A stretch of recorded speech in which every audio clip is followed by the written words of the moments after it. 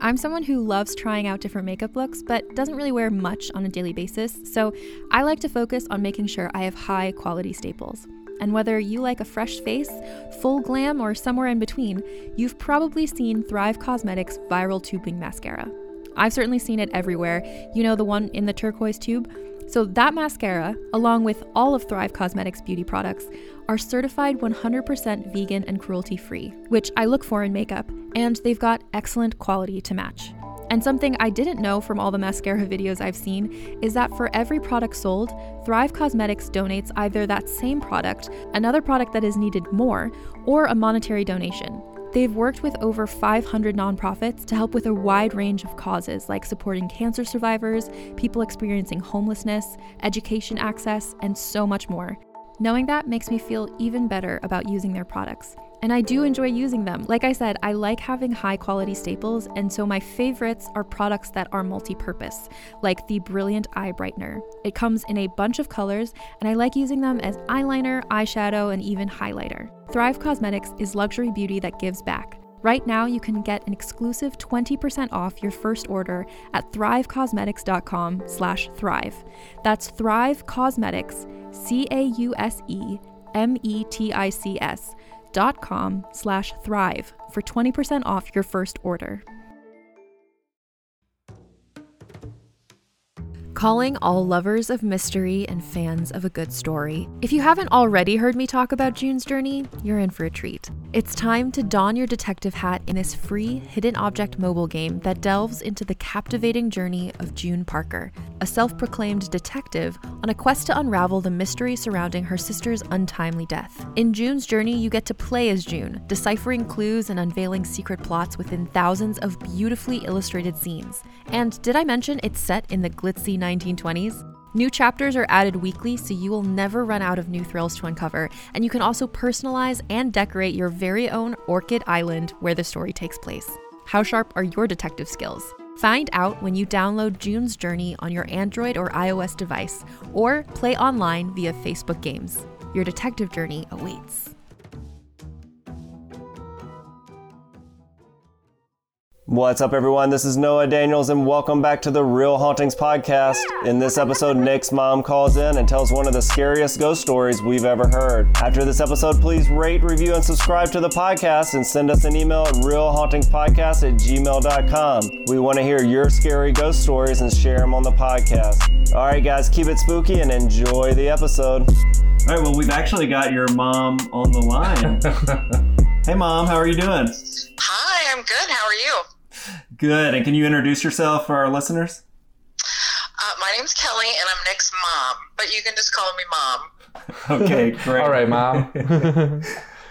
And Nick was telling us that you had a very specific instance that you wanted to share with us today. Yeah. For about, I'd say 35 years, I've worked in healthcare, and I worked various jobs like nursing homes, hospice houses, things like that. So I've kind of seen some iffy things, some things that you can't quite explain. But one particular incident was in the small town in Iowa where Nick grew up. We have a nursing home there, and it's called the Eastern Star Masonic Home. And it was built in 1906. And if you would happen to Google that, you would see pictures of it, and it's kind of terrifying. The first building was it looked terrifying. So over the years, they built onto it and done really great things to it. But back in the 90s, I took a job there as a CNA. And there was two sections to this huge building. And one section, the upstairs and over a ways, was called the residential area. And the residential area had never really been updated that much. I mean, you'd think over 100 years they would have updated, but they really didn't. They painted a little bit, and they do little things, but it was just creepy as hell. I'm just gonna say that. It just looked creepy. It smelled creepy. It was just creepy. And the newer part was the healthcare center, and that's where the medically fragile residents lived. They're confused or just, medically frail, needed more care. Whereas the residential area, the old part, was people that, may needed some help tying their shoes, walking down the hall, just very simple things. But in that residential residential area that had never really been remodeled. Underneath that was the basement, and when it was built in 1906, it was also the morgue. And we were always going to talk that we were going to go down there, but nobody ever really wanted to go down there.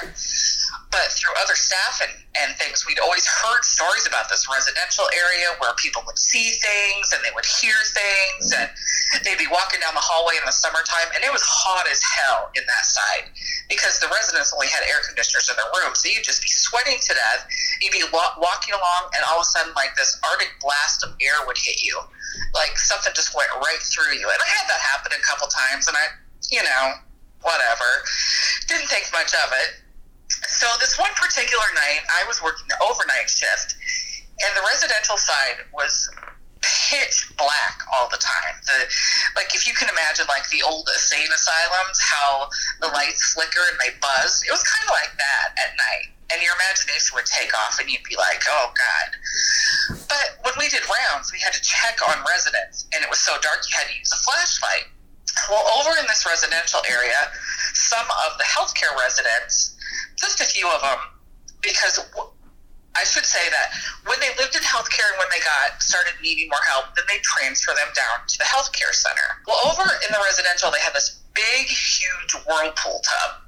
And it was in this big bathroom, and it was kind of sterile looking. There wasn't pictures on the walls, but we had this particular woman that lived in healthcare, and I will never forget her name. It was Mable, and she loved that Whirlpool tub. She was blind. She couldn't walk. She couldn't wheel herself in her wheelchair. She just sat in her chair, hunched over, and she'd scream for people to take her to this Whirlpool tub. So her staff would bring her upstairs all the time, and it wasn't uncommon for her to be sitting in that Whirlpool room, just sitting there waiting for a bath. Even if it wasn't her bath day, if you told her that, she would just have a fit, cuss you out. So she just pretty much hung out up there because she liked it. I don't know why, but she liked it. She'd get her baths there, and staff would take her back down, but then the next day it was always the same thing. She wanted to go upstairs. She'd stay upstairs, and they'd take her. So the night that I was working the overnight shift, it was probably 2 o'clock in the morning. I got my flashlight, my keys, and I was walking down the south hallway, and I walked past the Whirlpool room, and I took a step back because I thought I saw someone in there, and I flipped on the light, and it was Mable. And I'm like, it's 2 o'clock in the morning. What in the hell is she doing up here? So I said, just a minute, Mable. And so I went back to the nurse's station because we had phones that we would call each other on in the other buildings. And I called, and the nurse answered. And I said, hey, and I can't remember the nurse's name. I said, I don't know what happened, but Mable is sitting up here waiting for her bath. I said, I just walked by, saw her in there. I said, did somebody bring her up and we forgot about her and I didn't see her? Because Mable was really quiet. She wouldn't say anything. And then she got really quiet, and she goes, are you kidding me? And I'm like, no, she's sitting up here. And she goes, Kelly, we did 2 o'clock rounds, and we found Mable dead in her bed. She's dead. Ooh. And I just got this chill, and I hung up the phone, and I went back down to the Whirlpool room. Nobody was in there. The light was still on. I will never forget that. She was sitting there. I know that was her. She was sitting there. So that's my creepy story. Wow. Oh my gosh. I just got chills listening to that. It gave me chills too, because it was such a common thing to see this old woman. I mean, she was a staple there. She loved that room. She loved that bath. She loved everything about it. So she'd just sit up there. She loved it in there. And so I was walking down the hallway, and I thought, oh my God, somebody brought her up here and we forgot about her. And so I didn't get too stressed out about it. I'm just like, oh, geez, because she'd never say anything. And I said, oh, maybe I'll be right back. And I went and told the nurse, and it was just dead silence. And she said, Kelly, Mable, we found her dead in her bed on 2 o'clock round. She's gone. I'm like, oh my God, I just got chills. I was just... When I went back and saw she wasn't there, I've seen some weird things, but that made a believer out of me. There's some weird things that happen in those places. Wow. That is crazy. I mean, I think that's maybe the first story we've heard of someone seeing a ghost that was someone they actually knew. Yeah, right? Too. Yeah. Yeah, when I worked at the hospice house, we would see, because so many people died there, we would hear things all the time. Things would go flying off of shelves. TVs would turn on and off. And you would see people walking around, like, out of the corner of your eye, and it looked more like, I don't know, like when you see in the movies, kind of like a vapory type thing. It was like that. But this was a person. This was her sitting there. Yeah. She had her shawl over her shoulders. And Nick and I, and people kind of make fun of us, we are super sensitive to things like that. Nick, do you want to back me up on this? No, Mom, I already talked about it. We just talked about it. I'm super sensitive to death and things like that. I've never been afraid of death. I've working in hospitals and things like that. I've sat with people while they passed away and passed over, and it was always just a calming thing. And I've just seen things that I can't explain. And I dated this guy one time, and he lived in this creepy old house, and every time I would go upstairs, I would get a horrible stomach ache. I would feel sick. I'd have a headache, and as soon as I left the house, I was fine. Do you think that's why you were drawn to that part of the medical field, is because that connection you had to the dead? I kind of think so. I have never been, I mean, people are so freaked out by death, and I've always kind of not really been obsessed with it, but I'm fascinated by it. It doesn't scare me. It doesn't, because I've seen it so often. It doesn't scare me. It's almost a comforting thing. But in the same sense, I'm kind of desensitized to death because I've had people die, like friends that I've known, and I felt sad about it, but I was just like, oh, they died. So it kind of goes both ways, but things like that seem to be drawn to me. I don't know, people want to talk to me about it. People want me to comfort them, and I always do. It's just, I'm just so comfortable with that when a lot of people aren't. Wow. While working in hospice, have you noticed where people who are about to pass, do they kind of have any sort of like supernatural experiences of, I don't know, people say like you see a light, or seeing like other family members who have already passed? I have seen, like the day before they pass, they start reminiscing. It's called, kind of the week before they pass. It's called reminiscing, and they start reminiscing about life, and they start, wanting to talk to people and wanting to tell stories, and that's kind of their acceptance. And then as they get closer and closer to death, they start seeing family members. I've had an elderly woman that I was sitting with be completely comatose, and she said to me, "Hey," and Ben was her husband of so many years, "Ben's here, and he says he has the door open for me." I was like, "Oh, wow." And she described, in this lucid moment, he's got his flannel shirt on, and he keeps saying, "Come on, Genevieve, come on." And she said, "I'm going to go pretty soon." And then she died like the next day, probably. Oh, wow. Just really, really vivid things. And what do you think it is about your makeup that keeps you from being afraid of death? And I only ask that because I'm terrified of death. So how do you overcome kind of that natural fear? I don't know. I mean, as a kid, I was always fascinated with it. I'm a huge animal lover, and I hate to say this, but I can watch a person die before I can watch an animal die.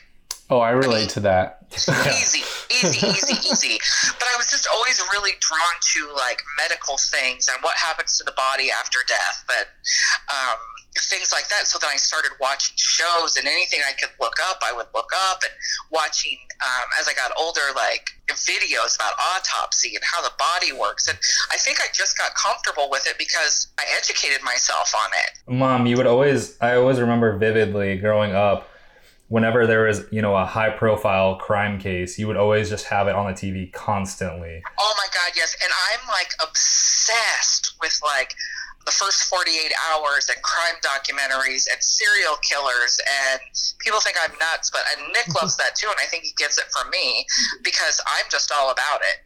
I always say, if someone tries to kill me, I'll know how to get out of the trunk of the car. I'll know how to do this. I'll know how to do that because I'm obsessed with it.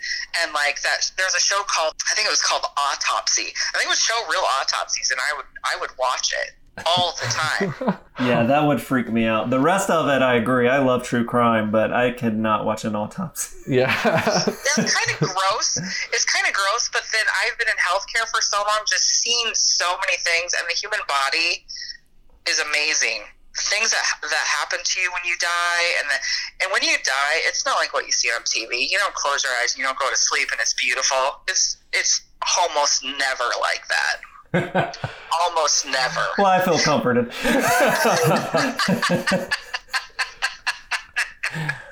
So, well, and that most of the time, if you're like dying of cancer or something, they give you enough drugs and enough Ativan and Xanax and all that you're just relaxed and in a coma and don't really know what's going on. So that should give you comfort.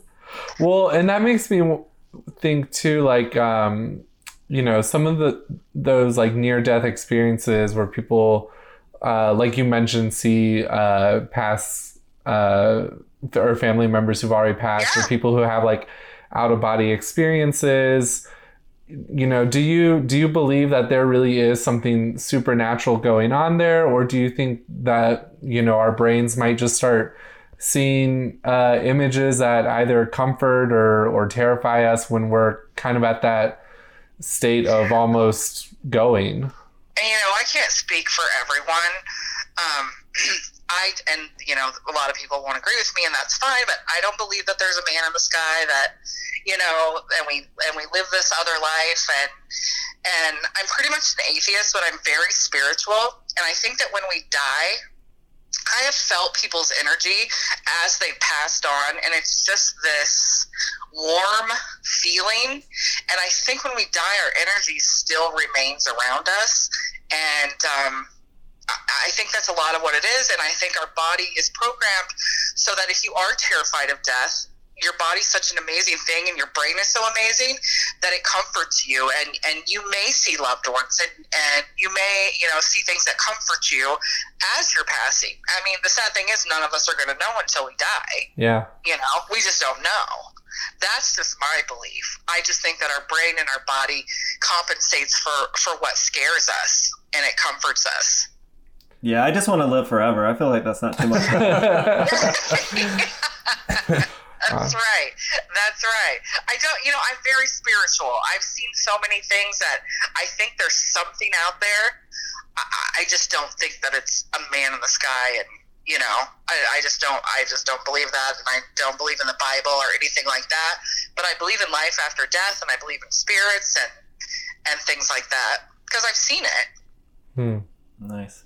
Well, we believe in you, and we appreciate you coming on our podcast and sharing your stories with us. Yeah, thank you. You're very welcome. Very much to both of you. We're super happy to have you both on, and I don't know. I wonder if some of that third eye is genetic or something. I don't know. Nick has it. My other two kids don't have it. Nick and I are just super sensitive to feelings, and we've been told that we're empaths, so we feel other people's pain and other people's joy, and it can be kind of overwhelming sometimes. Yeah. I'm a very good read of people. Even if I've never met you, I can tell things about you, and I think that's because I'm so in tune with myself and this life and this death thing, and I don't know. Nick, does this all ring true to you? Basically, I mean, that's what I was going to say, that I don't really necessarily believe in life after death, but I'm very spiritual too. I think we were talking earlier about how it can be difficult to try to rationalize seeing what I see and also be a scientist. And I think that just plays into being spiritual. What I see is more so spiritual, not necessarily, doesn't have to be based in science. I will say that, you know, I've watched so many people pass on, whether it just be from old age or cancer or something. And I'm not knocking anyone that has, you know, a huge belief or anything like that. Not at all. I respect that 110%.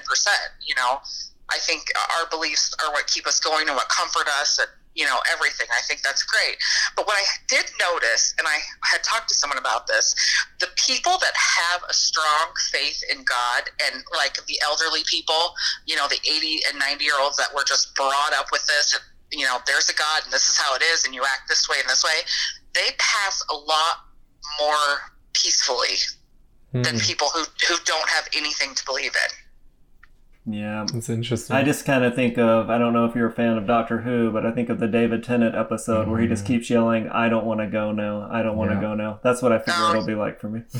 No, these elderly people, they just, for me, I talked to someone about it one time, and I have to see things. I have to see things and know it's real before I believe it. And of course, you're not going to know if there's a God and a heaven until you die.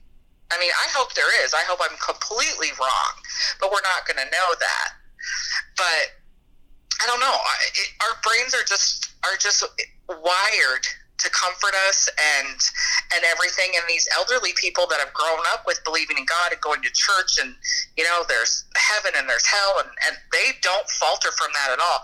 They go peacefully. They know where they're going. They're 100% sure they're going to heaven, and they're going to see their relatives. So, I mean, if that comforts you and gets you, through your death and the anxiety you may have about your death, then I think that's great. Cool. Yeah, I think we can all agree to that. Scared and alone, and I've seen that. I've seen people die being scared and alone. It's not pleasant. Well, awesome. This has been a really great conversation. Thank you both for coming on to the podcast. Well, if there's a hell, I'll have a chair in there, I'm sure. Well, I will see you there. Yeah, save us to see you. We'll have good company. I have some stories to tell from the 80s that probably got me there, so we're not going to tell those. We'll bring you back when Nick is in here, and you can tell those stories. I don't need to hear that, Mom. I don't need to hear that. I'll stick to hearing your ghost stories and not about the horrible things you did in your 20s. Well, thanks for having me. Yeah, thank you for coming on. We really appreciate it. And we might have you back on for another episode. That's something you do. Perfect. I would love to do it. All right. Thanks, awesome. Nick's mom. You're welcome. Bye-bye. Bye. Great stories. As the skeptic, I gotta say that there's with each episode, I feel like the skepticism gets a little more chipped at. I'm not fully ready to say I'm a believer in ghosts. I think personally, I just have to experience it myself before I can make that determination. But like I said, there's no way I can discount any of these stories. So, well, I think your first move is moving into a funeral home. Yeah, going from there. Maybe in Savannah. Yeah, a funeral home in Savannah. Just double up. And guys, don't forget, if you have ghost stories or supernatural experiences that you would like to share, or if you'd like for your mother to call in on our podcast, please email us at realhauntingspodcast@gmail.com. We'd love to hear from you. All right, so that's it for us this week. Yeah, that's it. Thanks for another great episode, Nick. We loved it, man. That was one of my favorite episodes we've done so far. Thanks for having me. Yeah, absolutely. Ooh.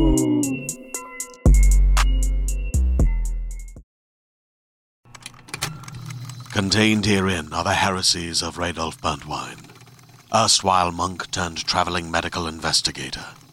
Join me as I uncover the blasphemous truth of a plague-ridden world, that ours is not a loving God, and we are not its favored children.